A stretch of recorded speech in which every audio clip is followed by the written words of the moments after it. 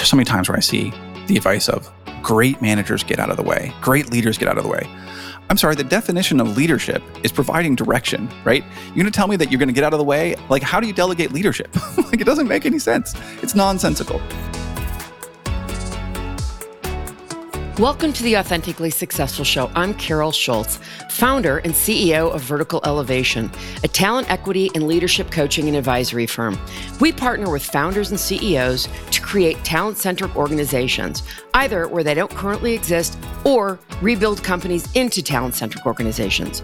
We are committed to supporting your vision and values by creating healthy, successful companies, leveraging the best talent, retention, development, and succession strategies. Listen at the end of the show for information about becoming my next guest on one of the most important podcasts for building thriving companies. Here we go. Joining me today is Luke Knies, founder and executive chairman of Puppet, which he founded in 2005. A recovering sysadmin himself, Puppet helps sysadmins spend less time firefighting and doing menial work and more time shipping great software to their customers. He raised $87 million in venture capital along the way and grew the company to more than 500 employees. He's a leader in DevOps, IT, open source, and freemium business models, and has helped other startups through advising, consulting, and board membership. His long-term interests are software that helps people, making better founders, the intersection of organizations and economics, and improving inclusion in the information economy. He's currently writing, researching, advising, and consulting. Luke's most recent venture, Clickety, which he founded in 2019, closed up shop 2.5 years later, and we'll talk about why that was. Luke, welcome. This has been a long time coming. I've been trying to get you on the show for, I think, almost a year now. Yeah, thanks for having me. I'm sorry it's taken so long, but it's been a complicated and I think it's been a complicated year for everybody. But my particular forms of complication have made it hard to get me on the mic. Good. Well, better late than never. Let's start and talk a little bit about Clickety first. Tell us about that company and what happened to have you close up shop in such a short period of time.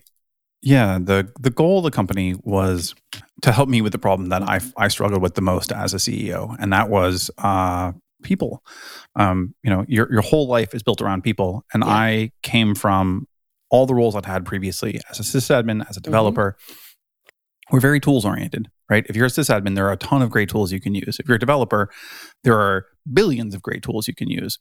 And then suddenly I'm a CEO and it's like, oh, by the way, you have to do all of this using Post-its and Moleskine notebooks. It's like, I don't want that. I want something much better. I want my computers to think for me. And it's like, no, I'm sorry, that's not an option. And so the whole time I was CEO, I was looking for things to help me do my job better, things that I could dump my brain into at the end of the day or at the end of the week, especially, and I could show back up on Monday and just like load the whole thing back in again. And especially, capture state so that I can stop a problem in the middle, come back later and not have to spend 20 minutes trying to remember what the heck I was doing. Mm-hmm. And for whatever reason, I have a real aversion to physical artifacts. Like I feel really, really comfortable in the digital world. And when I write things on paper, it makes me itchy. There's something about there being all in one copy or something. I don't know exactly. Mm-hmm. So I started Clickety essentially to build a productivity tool around people. So something that allowed me to, as a simple example, if you're hiring, we're used to using tools to help us track lists of candidates and stuff like that. Applicant tracking systems or something like that, right? Yeah. But what if you're not hiring, but you're trying to find a contractor to build cabinets for you? Mm-hmm. Well, suddenly that applicant tracking system doesn't seem quite so appropriate anymore. Right. But you still have to call 5 or 10 or 20 people, and you still have to track, where are they in the process? So what tool can you use to track, to write down, what are the steps to hiring a cabinet person and how many people are in that process? Interesting. At scale at Clickety, I had my last fundraising round. I was using Clickety to fundraise, and I had 350 people on a board spread across 15 different columns. And it was something where I could check in every single day and really, really easily get a snapshot of what's going on, who am I talking to, who have I talked to most recently, who do I need to reach out to today. And at the time, I was using this for fundraising, but I was using this for 5 or 6 other problems that relate to making decisions around people. Right? And how many times does, not the average person, but how many times does a leader or CEO find themselves having to make a decision about who gets promoted? When did I last talk to this person? Who do I need to go see in person next time? Who do I bring on as an advisor? There are all these questions about people, and there are no tools to help us with them. So my goal with Clickety was to build that. Unfortunately, a couple of things went wrong, and I'd say the dominant thing that went wrong was I don't know if I discovered I had some or they surfaced or whatever, but it turns out I have some significant long-term health issues that prevented me from continuing to work on it. I discovered a heart problem that's not dangerous to me, but it does limit what I can do in some ways. And it seems to be being treated with medicine right now, but it's not always clear. I've got some other things going on that I'm not quite sure what the problem is. And as I struggled to raise my second round, and I really did struggle to raise it, I was going to have to do an inside round, and the stress of the inside round combined with my health, I just looked up and I was like, the lines crossed at some point. It was like, I can tell what this business is going to require from me, and I can't deliver that. Right. And so rather than going out and raising another $500,000 or $1 million or $2 million and making promises and then trying to keep those promises, it's like, I'm going to fail at this, and I don't want to throw away more money, more of other people's money. And I think it'd be the wrong bet for me. I spent a significant chunk of my time at Clickety. I spent a year working out of a recliner because I couldn't sit at a desk. I had to stay horizontal for my brain to work, essentially. And it was just like, can I do that for another year? Can I do that for another 2 years? And the answer was functionally, maybe, but that was the wrong bet. And so fall of last year, I decided to close the business down. And it was obviously, it was sad. I missed the product all the time because there are 3 other products you might consider using that I know of that the high level marketing bit sounds really, really similar. One of them just last week shipped a feature that finally maybe will allow me to use it like I used Clickety, but they're all trying to build something that sounds similar but is actually quite different. So I hope somebody goes on and does it, but at this point, the thing I was trying to do is still years away, it looks like. Yeah. Well, and I think you make a really important point around, self-care and the importance of that, right? When I was a Puppet, I ran myself ragged all the time. I'm sure. And I learned to ride this edge. I really distinctly remember realizing at night, because I had this habit, because I had young kids. When we raised Founding, I had 10-month-old twins, which I recommend separating those in the future. If you can have babies and the most intense learning and work periods of your life at different times, I would say that's a wise move. Yeah. But we just, whatever, this is how it went. And I distinctly remember, when my goal was to get home in time for dinner. And what that meant was I worked a shorter day during the day, and then the kids would go to bed at 8:00, and so I would do more till email midnight or something like that, or whatever. Yeah. And I just remember realizing at some point, I can spend more time working. I can spend another hour and a half doing email, but I guarantee you that if I get up in the morning, in 15 minutes after I've slept, I'll get more work done at a higher quality than if I continue working tonight. And it's not, it's one of those I will do a thing that an external observer would say, yes, he worked. I replied to emails. I deleted emails. I made tasks. I completed tasks. But if you were to actually observe the work done, you would see that all my emails were, I don't know, what do you think? Or let's talk about this next week. Or, it's like kicking a can down the road. I didn't cause things to get done. I didn't make things happen. I just acted. Right. And so eventually I learned to recognize that feeling in myself of hey, if you continue working, it's not going to have any value, and it's going to cost you. It's going to cost you, right? It's going to hurt you and add no value to anybody else. So you need to put your computer down. You need to go away. And the worst example of that is I remember skipping out on a work event, not a Puppet event, but an industry event. And I had been traveling or something, and I was exhausted. And I sat at a bar with my wife, and I couldn't speak for an hour. And it was oh yeah, it's a very good thing that I did not go to this event, because what would I have done, right? Either I would have not spoken there, or worse, I would have dragged even more energy that I didn't have available. And then what would I have paid? How would I have paid for that later? So I learned to recognize those at Puppet, because I ran myself on the edge for the entire 12 years I was there. I mean, I was on the edge of burnout, and usually the wrong edge of burnout for the whole time. And so, I've had to be really conscious of it, because I've made that mistake too many times. It's funny. I was talking to a founder that I know very, very well, who's invited me. He's just started a podcast. He's invited me to be on his podcast. And we had a call scheduled for whatever day it was last week. And he had sent me an email. I had told him, I said, listen, I was in an accident. I'm working from bed. I need to do a phone call instead of a Zoom call. And he responded to me. And then he called me a couple months later. He's like, what happened? I thought we were supposed to have a call. I said, we were. Do you not remember the email that you said and said that would be a call would be fine? He goes, oh, he says, did I send it like in the middle of the night? I said, yes. It came in at 2 a.m. And he said to me, he's always trying to figure out like different ways to work that are effective for him. Right. To your point, working all the time. And he says, I send stuff in the middle of the night and then I have no recollection of it. I'm like, well, then you need to stop working in the middle of the night. Yeah. Hey, doctor, it hurts when I do this. That's maybe right. Don't do that anymore. Yeah. Don't do that anymore. Exactly. So I think that, you're making some, really, really, I think salient points that any founders or entrepreneurs listening really need to pay attention to. Which is you cannot, he refers to it as being a founder is lonely AF. Right? I totally agree. And it often is. You're working a lot of hours. You spend a good bit of time by yourself, like especially if you're working, from home, at crazy hours. And, by not taking care of your own needs, it's not effective to building a successful company. I know for me, there's certain times where my brain works much better. And that's in the mornings. I just, by the end of the day, I can maybe edit something, but I can't do any writing at all. Yeah. Everyone's got their own circadian rhythm that their bodies work well on. And, powering through it is a great way to do shitty work and set a bad example for everyone around you. Exactly. You're exactly right. So let me ask you this, Luke.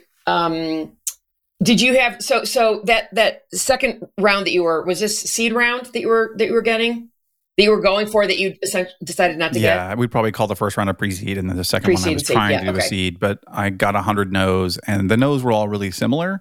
They say there's all these stories of you just need one person to say yes, but the no's were sufficiently similar that it just did not seem like continuing to do the same thing was going to get an outcome. And plus I ran out of time, right? Like I fundraised for 3 months and I thought I started plenty early, but at some point you look up and you're like, look, I've got 3 weeks of cash, and my team, at the point I had 4 employees. And it's like, I need to, I can't keep telling them, give me another month or whatever.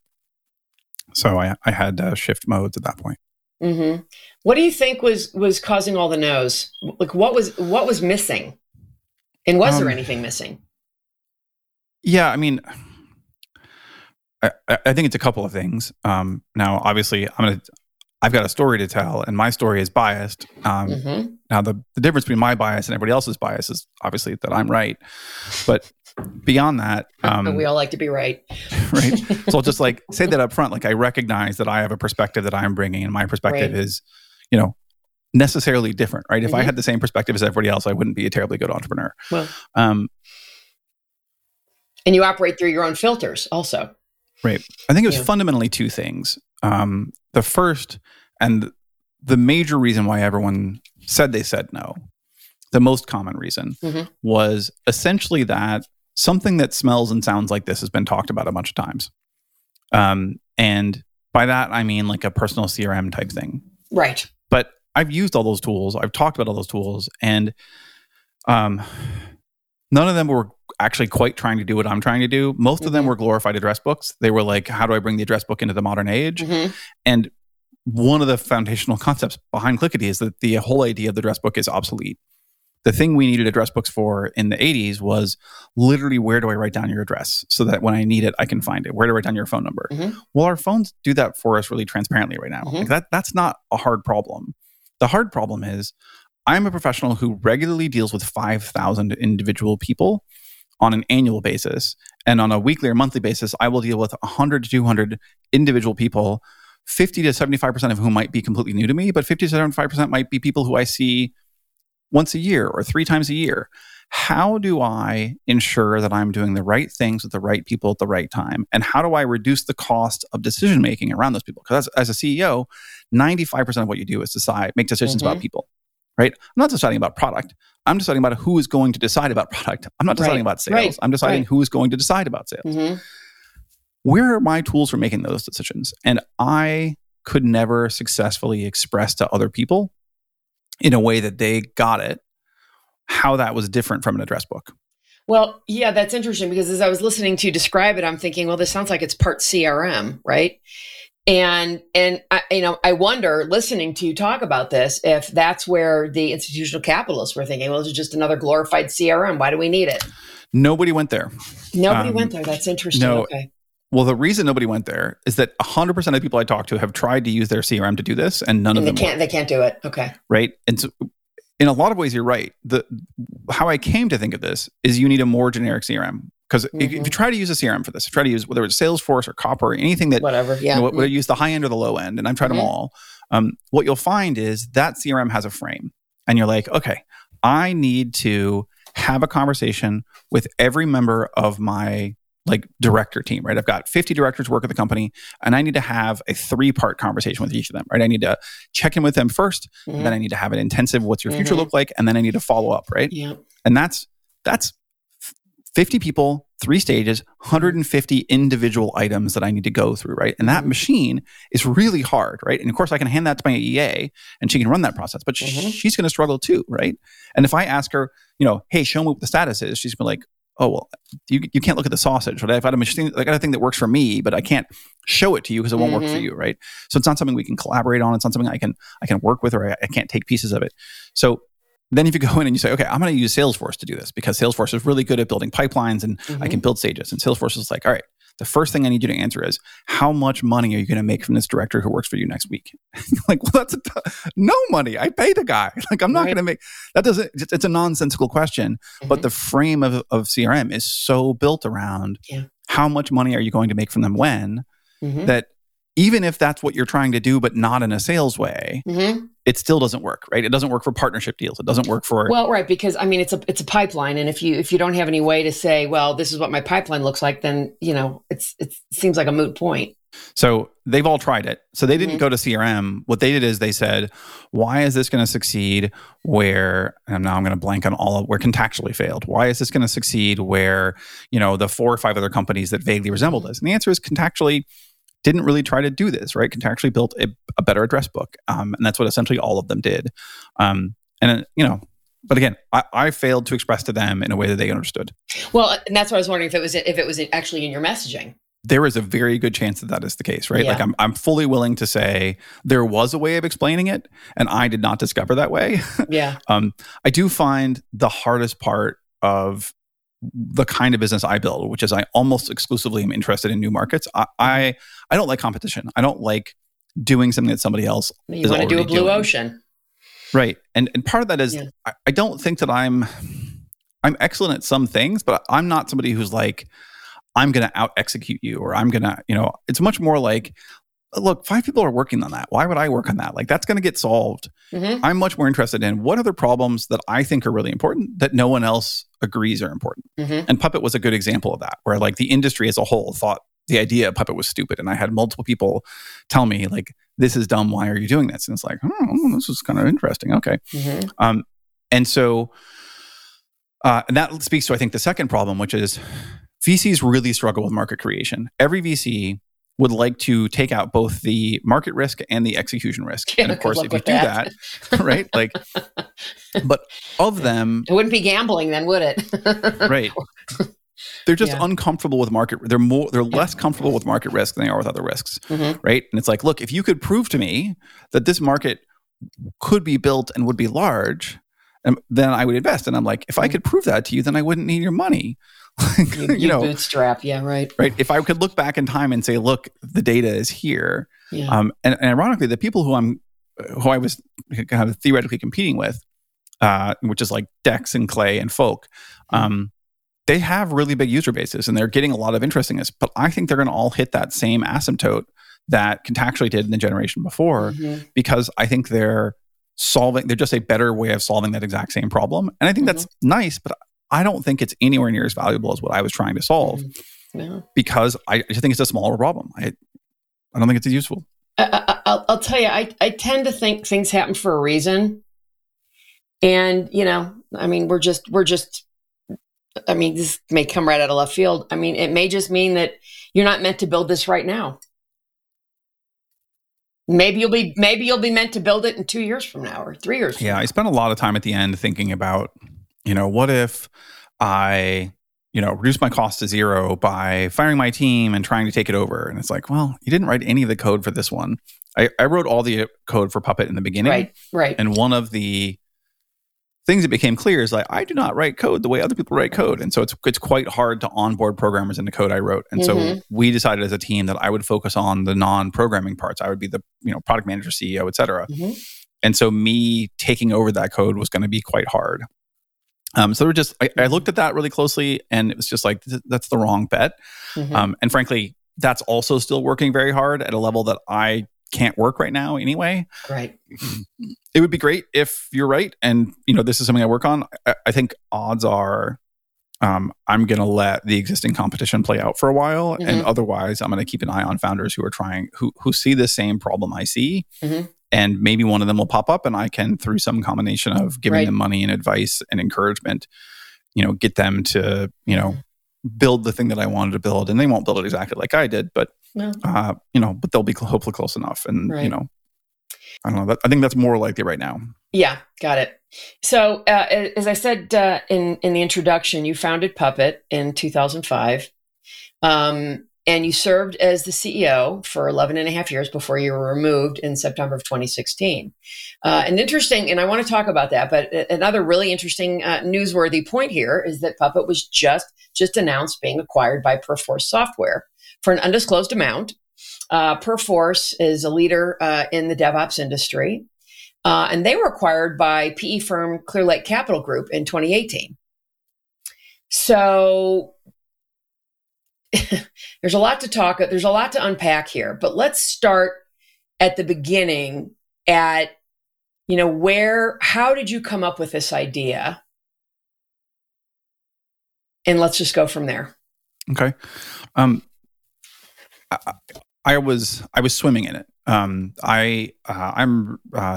one of the most formative pieces of technical literature in my life is a chapter in Larry Wall's Programming Perl, where the intro to the chapter is, this chapter is about laziness, impatience, and hubris, because this chapter is about good programming.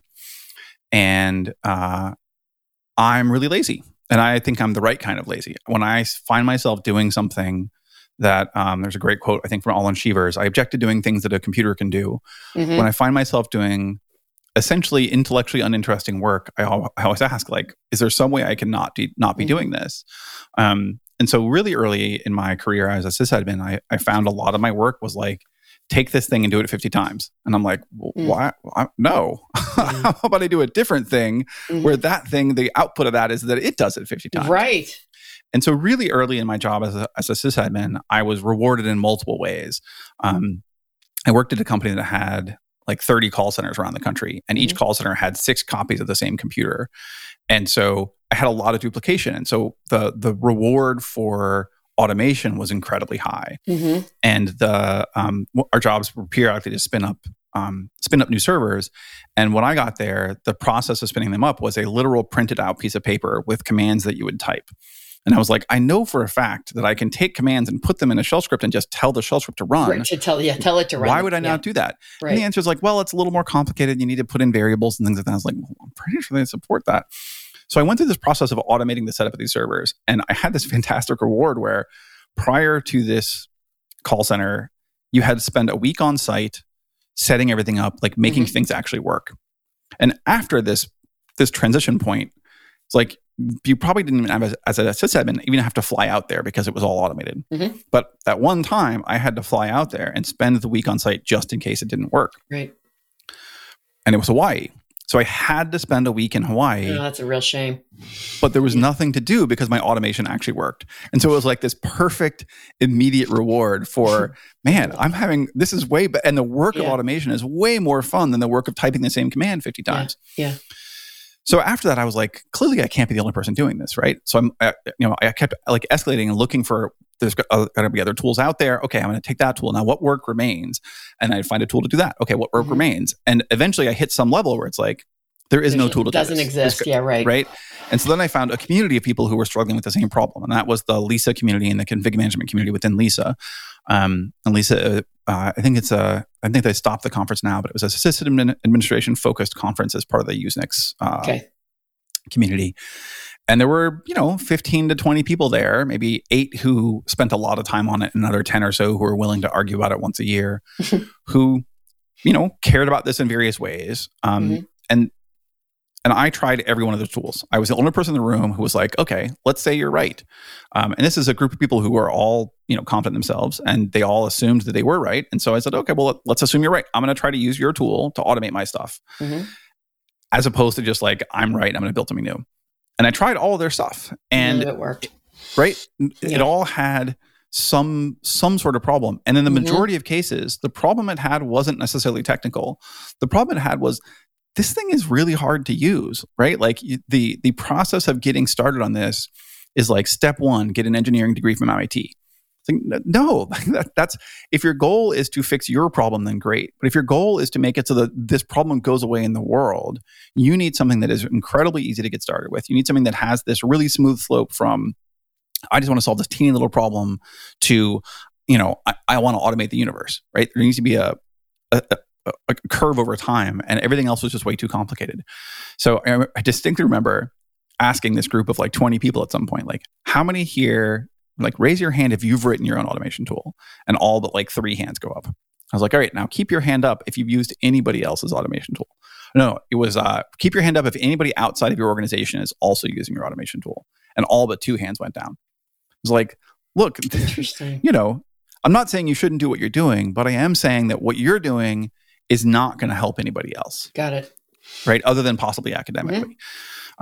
And I, at that point, still was like, I don't want to start a business. I had never started a business before. My dad had run his own construction company his whole life, and it's hard work. It's, now working in construction is much harder work in many ways than working in technology. But so at that point, I went and joined Blue Star Communication. Nope, not Blue Star. That was where I did a bunch of the work. I joined BladeLogic. And I was like, I will help them build the product that I know can and should exist. And within a few months, it was like, oh, this is not going to happen. So I left BladeLogic and was like, well, I guess I've tried everything else, and I don't want to go back to being a sysadmin. And I thought at the time I had some money saved up, but relatively soon after that, the IRS disagreed with me and said, actually, you have no money saved up. And I was like, so I decided to try to build a tool that I had this like idea for how I might do it. Yeah. And I had some time, and I didn't have a job. And so we lived on my wife's generous $26,000 a year graduate student stipend. Right. I quit a $110,000 a year job. And, so that's how it got started. And then I spent, a year or so like coding at obscurity, trying to build something. By the end of that year, I had enough of a prototype that I was willing to share it publicly. And so there was this. So you had an MVP. Really seminal talk I gave at Bay Lisa in, I want to say, November of 2005. And then by early 2006, I had my first customer, and that was all consulting. This is all open source. And there's lots of things about business model and stuff that I can talk about, but I'll skip for now. But I was, making money on Puppet, and, and kind of I was off to the races at that point. That's fantastic. So when did you go out for your, first round of institutional capital? How many rounds did you have to hit that, $87 million in funding? I never did go out for that first round. Somebody tracked me down at an event. I had talked to a few investors, but I had never found an investor who I would take money from and who would also give me money. Yep. That's one of the common things I hear from founders. Right. Finding the right, some investors who seemed really great. And I reached out to them, and they were like, crickets. And then I ran into some investors who were like, I felt like I was talking to laughing sharks when I was talking to them. I was like, no, I don't even want to have another conversation with you, much less, figure it out. But eventually, Puneet Agrawal from True Ventures tracked me down and said, hey, I want to invest. And I was like, oh, that seems kind of weird, but okay. And a lot of investors say, we should talk. And he said, we should talk on Monday.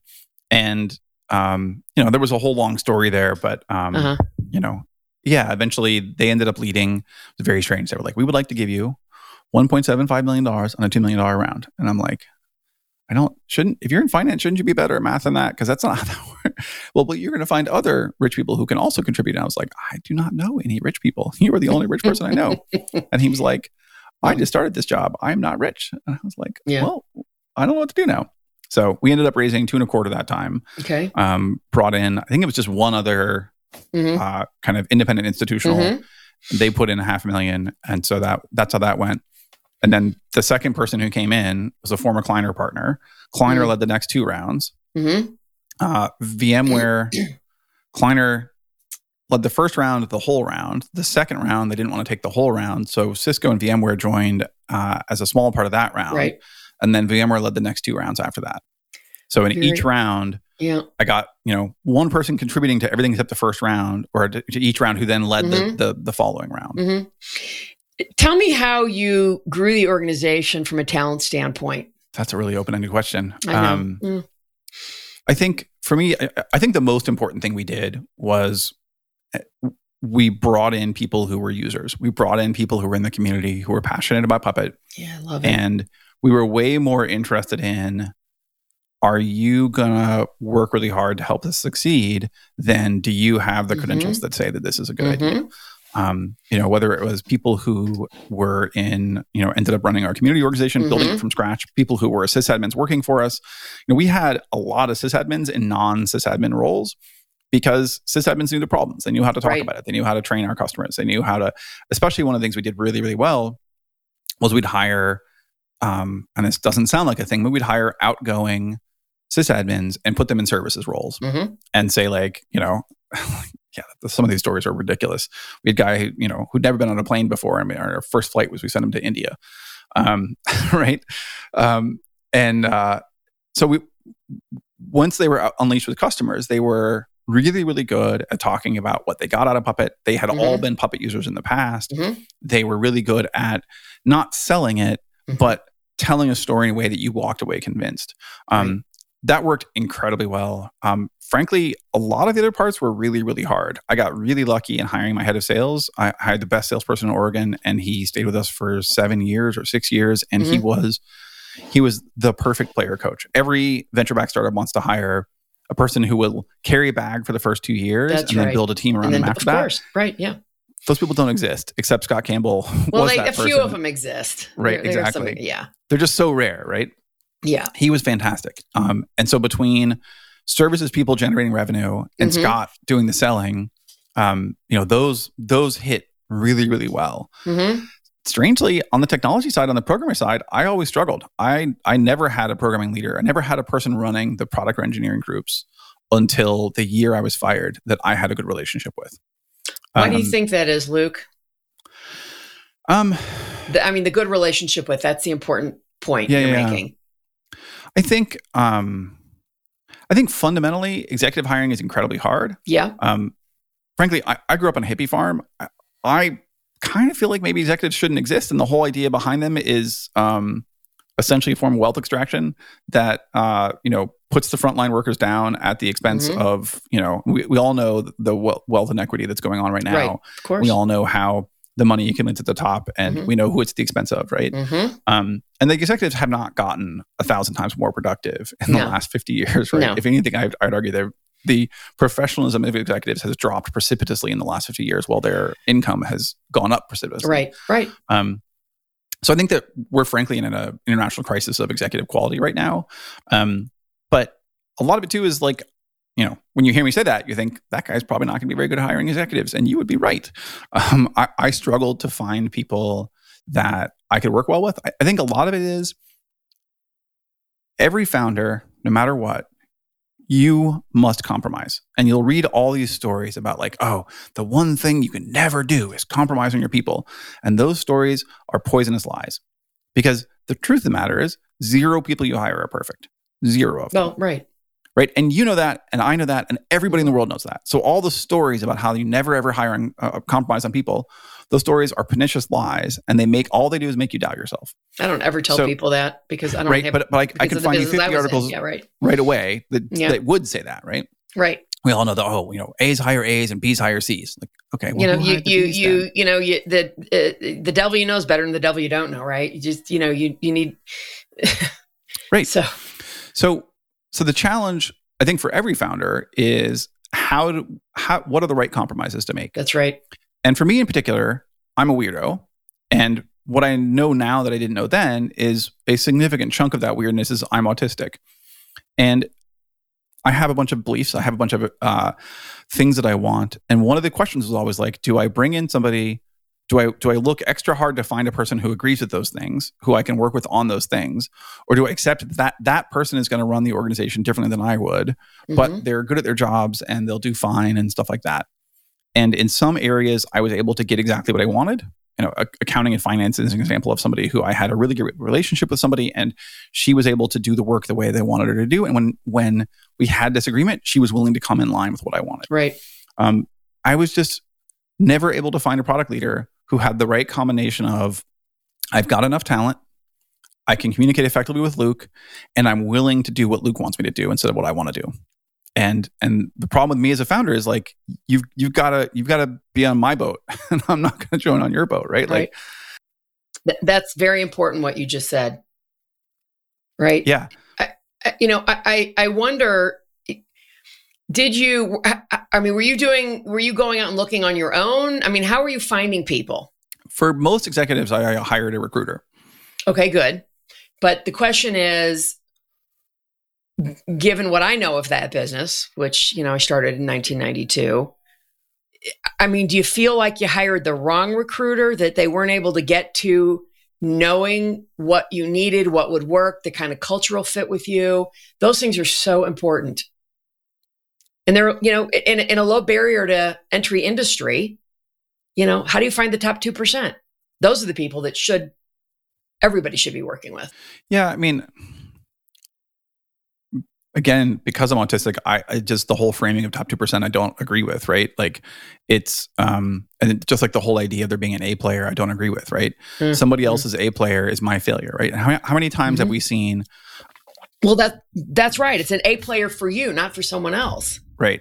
See a dominating athlete go somewhere else and just completely fail. That's right. Like, well, did they suddenly become a crappy athlete? Of course not. There's right? no such thing as an A player. It's limited based on what your needs are. That's what makes it an A player for you. Right. And so I think for me, the biggest problem is that I didn't know enough and I wasn't brave enough. Yeah. Well, first time founder, that's not uncommon. Right. And, so I wanted the way to talk in which I didn't know this. enough is I just didn't know enough about what was necessary to work with me. Right. What is the definition of a successful working relationship with me? And today I think I could express that pretty effectively. Now I would still have a hit rate that was not 100%, but I think I could express that. No one has a 100% hit rate. And then I wasn't brave enough was essentially at some point you kind of say like, do I hire mainstream people who have demonstrated success and are de-risked in multiple ways? Or do I keep looking until I find somebody who is de-risked in that way, but also fits my like communication goals, et cetera? And that could take 3 years, right? And we all know we can't afford to do that. Right. Or do I hire somebody who is not canonically successful, but fits the other criteria of, maybe they can get there and I can communicate well with them and things like that.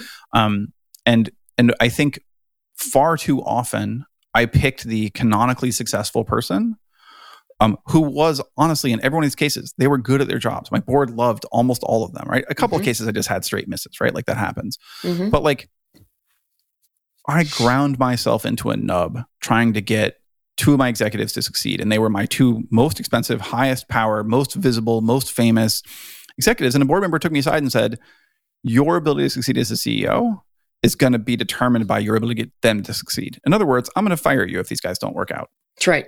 Right. If you can't get them to work, then you're the wrong person to run this company. Right. And so I should have considered firing them early on when it was obvious that I didn't have the right relationship with them, and I wasn't willing to because I didn't even consider it because it was so obvious that if I try to fire them, my board's going to go, well, someone's going to get fired. But And and sure enough, that's what happened soon thereafter. Right. And so that's just a case of like, I hired people who should have worked out, and if they'd had a different boss, odds are they would have worked out. But because I was their boss, and because of how I work, and frankly, because the organization that I had built that they walked into, right? Because it's not just organ rejection by me. You're in an organization that I built that is a reflection of me, and therefore they were a struggle to fit into the organization too. So, I don't know. That's a very long way of answering, but hopefully I answered your question. Yeah. Well, I mean, it's something that if we had hours, we could talk more about, right? But you make a lot of points. It's, determining what is the best fit for you, out of a candidate it's not an exact science. I know when I work with companies, I walk in with a list that I send in advance of 45 to 50 questions. And it's in those questions where we start to learn, what do we need for the, XYZ role, whatever that might be. And still, it might not be a perfect science, because we might learn after we've seen a couple of candidates, you know what, I think this might not work, and here's why, especially if it's a new position, right? I had a really great experience that fundamentally changed how I thought about this with an architect. Okay. And it was the first time where I had somebody who fully inhabited their expertise. And there was no confusion about this person being in charge, or this person being good at their job, and this person owning the thing. But because architecture is essentially a service role, right? Like, you've got to please your customer. You've got to build something that your customer wants you to build. He also fully took on the idea of like, my job is to build something that you love. My job is to hear you, right? Is to really, really listen to you and to satisfy your needs. And it helped me see that my executives did not see that as their responsibility, right? One of the major problems with executives is we tell them that they are amazing and they are special and they deserve $500,000, $1 million, $5 million a year, and they shouldn't have to listen to other people. And the most powerful executives I had did not believe that their job was to make me happy. And that sounds egotistical, but what I really mean is like, I'm the force that aligns the metal filings in the business, right? I am the gravitational pull that everything else needs to line around, and that alignment creates success for the business. That's right. And when an executive says, well, actually, I'm really good, I don't need to align with you, right? I've got my own gravitational body. And so that's what was happening. And it took me too long to realize that I had too many and you need some of that, right? Your executives do need to have a bit of their own gravitational pull. Right.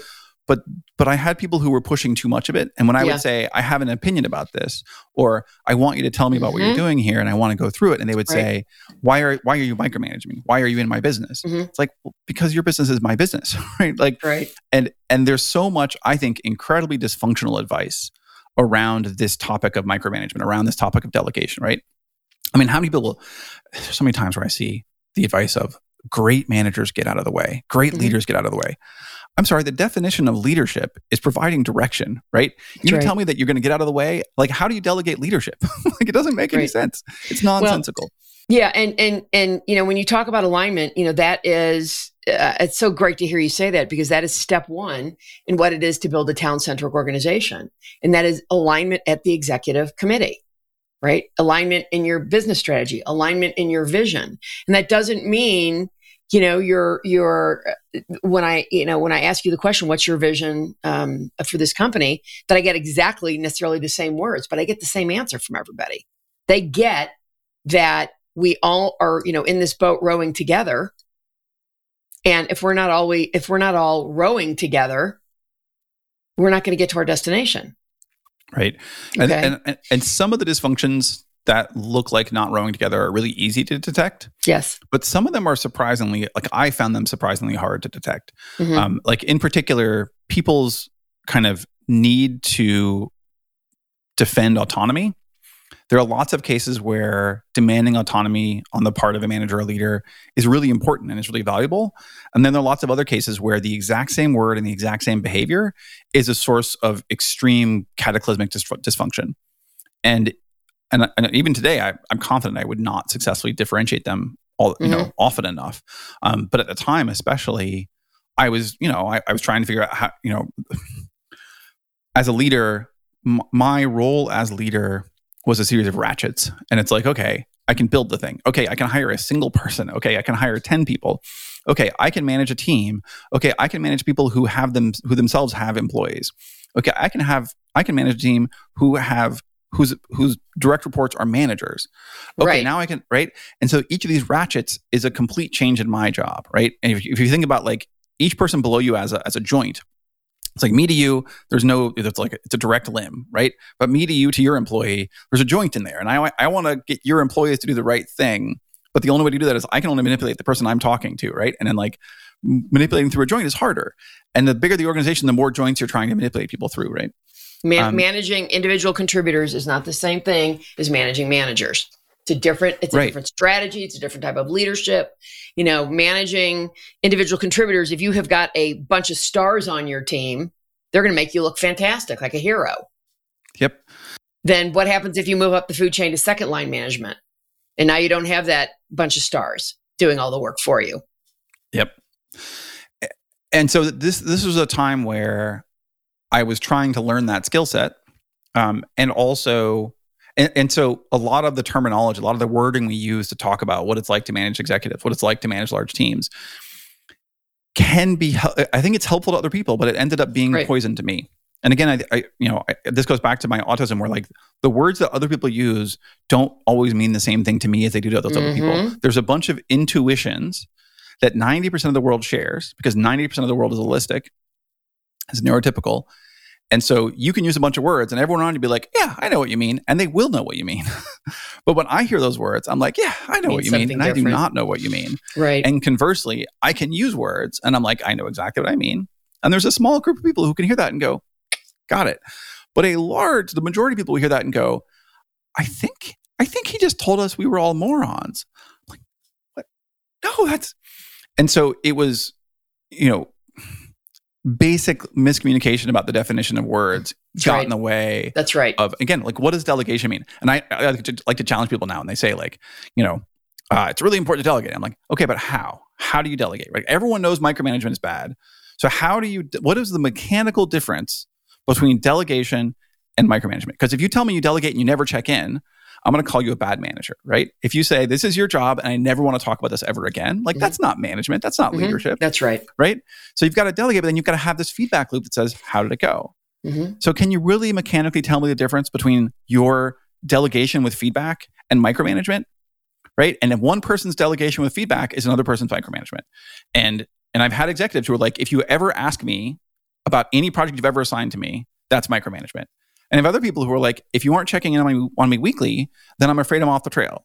Well, and that's, to my point in building, let's say, a position description, what you want, those are really important things to know.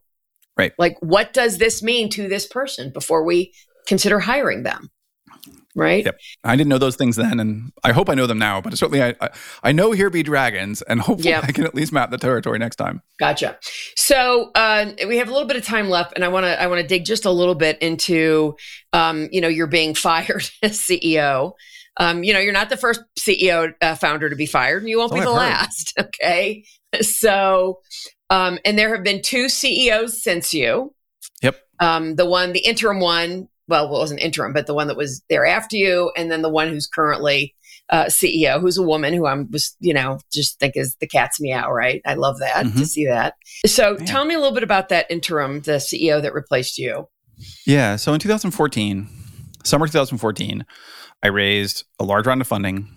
I came very close to selling the business that summer. I had a deal and it was with a subsidiary and the parent company kiboshed the deal.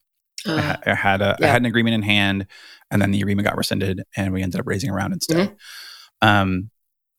That summer, I realized I just couldn't do it anymore. I was done. I remember talking to one of my investors and saying, look, I think I'm done.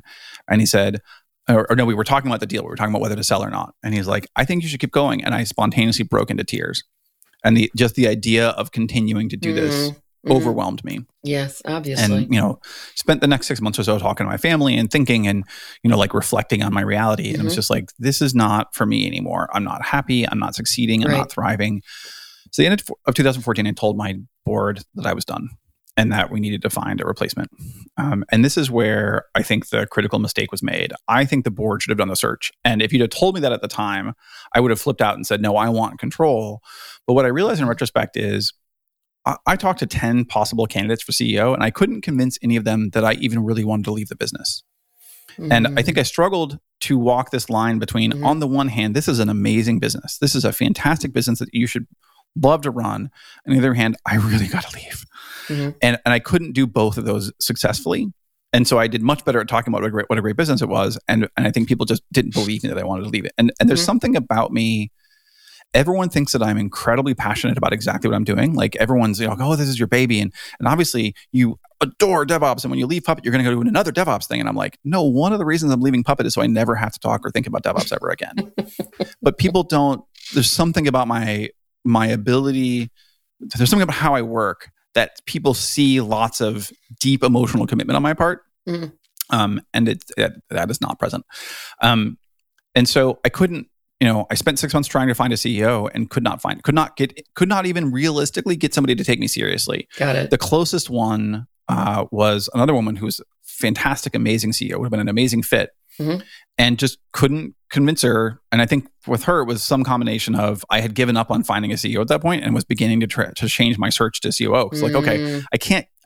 I need new executives, and this person needs to hire them, and I can't keep avoiding this problem. Because the worst thing in the world you can do is replace your entire executive team and then hire a new boss for them, right? Like, yeah, of course. What you want to do is hire the boss, right? Of course. And I was very conscious of that. And it was time to do another refresh on my exec team. And I really wanted to bring somebody else to do that refresh because that's what makes sense. So it's like, I can't keep doing this. I can't keep looking. So I'll switch. Hopefully that person will be easier to find. And unfortunately, this woman who, again, amazing CEO, some combination of it was a complicated conversation because I was going through this transition. But I just remember at some point being at her house and just like, no, really, I need you to understand. I have to leave. I have to get out. And I think she finally believed that I wanted to leave. But it took 4 or 5 conversations. And even then she, turned me down. And I then started looking for a CEO. I made 3 offers to the people that I talked to, and all 3 of them rejected me. And my recruiter said, look, there's only one person left on the list. And if you don't hire him, I'm firing you as a client and you have to start over. Right. At this point, we're a year into the search. Oh my God. Right? Yeah. And there are multiple people on the team that still, we're floundering a little bit because I'm kind of busy. My team knows I'm doing this. And I took a flyer on the 4th guy. I basically was like, the board has my back and I think he has the talent, and I don't know if we'll get along, but he's really different culturally. And maybe that difference, like my head of sales for 7 years and I are really, really different, but we worked well enough together. It helps that he had worked for honestly psychotic people in the past. And so just, being autistic was like, oh, this is easy. So I took a flyer on him. Basically, I was like, we'll try him. We'll see if it works out. And if not, then we'll do what everyone does, right? At best, probably he'll bring in a couple of great people. And then if it doesn't work out, then we'll bring in somebody else and we'll start again, right? But I have to start again anyway. So I might as well take a flyer. And we did our diligence, right? It wasn't like we just literally didn't talk to him and just like, well, whatever. Right? We did our diligence.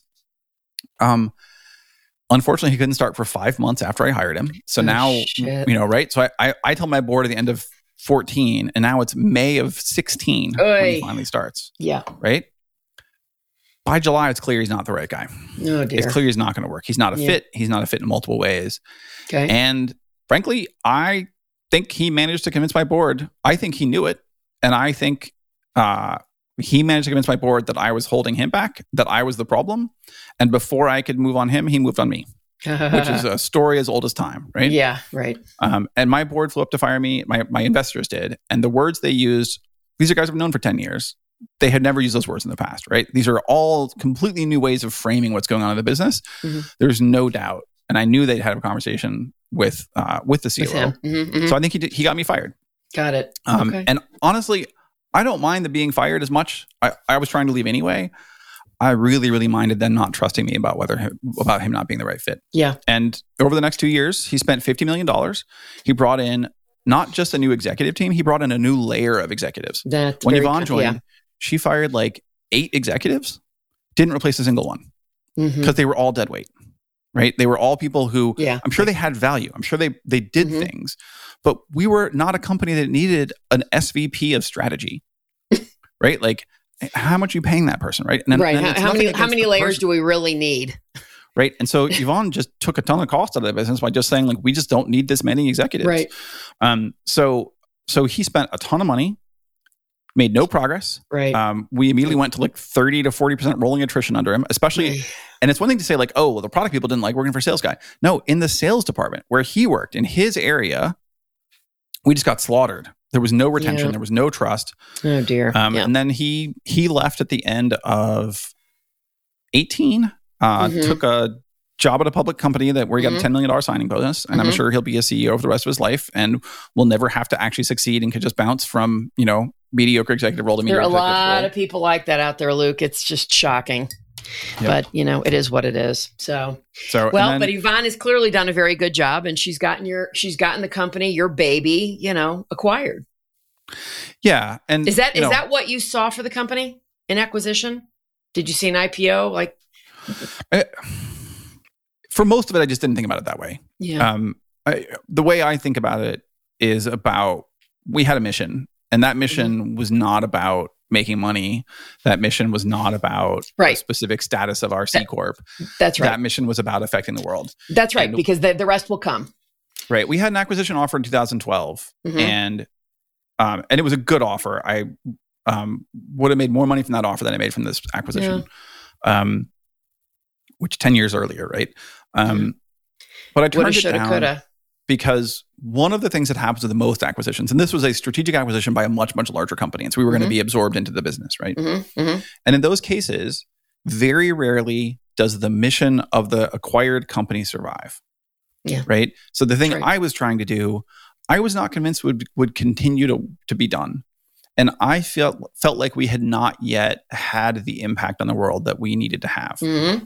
And by 2014, I felt like we had. And so I considered this acquisition and my guess is by 2012 we had, and I just didn't see it yet. Yeah. And by 14, it was obvious. Like the whole world knew this change, right? And they would not say Puppet made this change, but they would say the world that we had built Puppet into was a completely different world than the one that I had started it in, 10 years earlier. And so for me, it was about that change. And the two things that I set the company out to do were I wanted the job of the sysadmin to be fundamentally different. I wanted the work to be strategic, high-level work. I wanted sysadmins to not be sitting there typing the same command 1,000 times, but to be at the table in the same way a developer's at the table, in the same way that a marketing person is at the table helping to make the decisions. I want the sysadmin to be at the table. And I want them to be trusted to build tools for themselves. Right? If you look at, because again, I'd been in operations before this. Most operations companies were founded by business people and they were sold to business people. And so as a sysadmin, you were constantly being told, hey, I bought this product for you to solve your problem. And you're like, you literally have no idea what your problem is. And by the way, the product you bought doesn't solve that problem or the problem you bought it to solve. And that's why, especially at the time, the vast majority of enterprise IT products fail.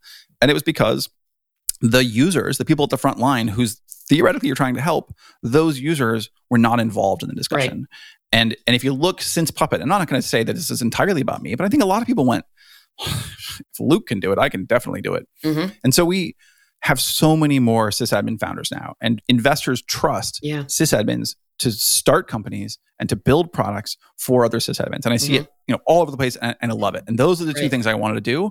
And by 2014, it was clear that we had done those things. And so from there, it just becomes like, once I left the company, it became primarily a financial conversation for me and not this has never been my baby, right? This was, again, why did I start Puppet? Because I was unemployed, I was bored, and I didn't want to be a sysadmin anymore, right? There's now I had a mission and I did all the right work, right? I had what makes this successful, but it wasn't like, this is what I was born to do, right?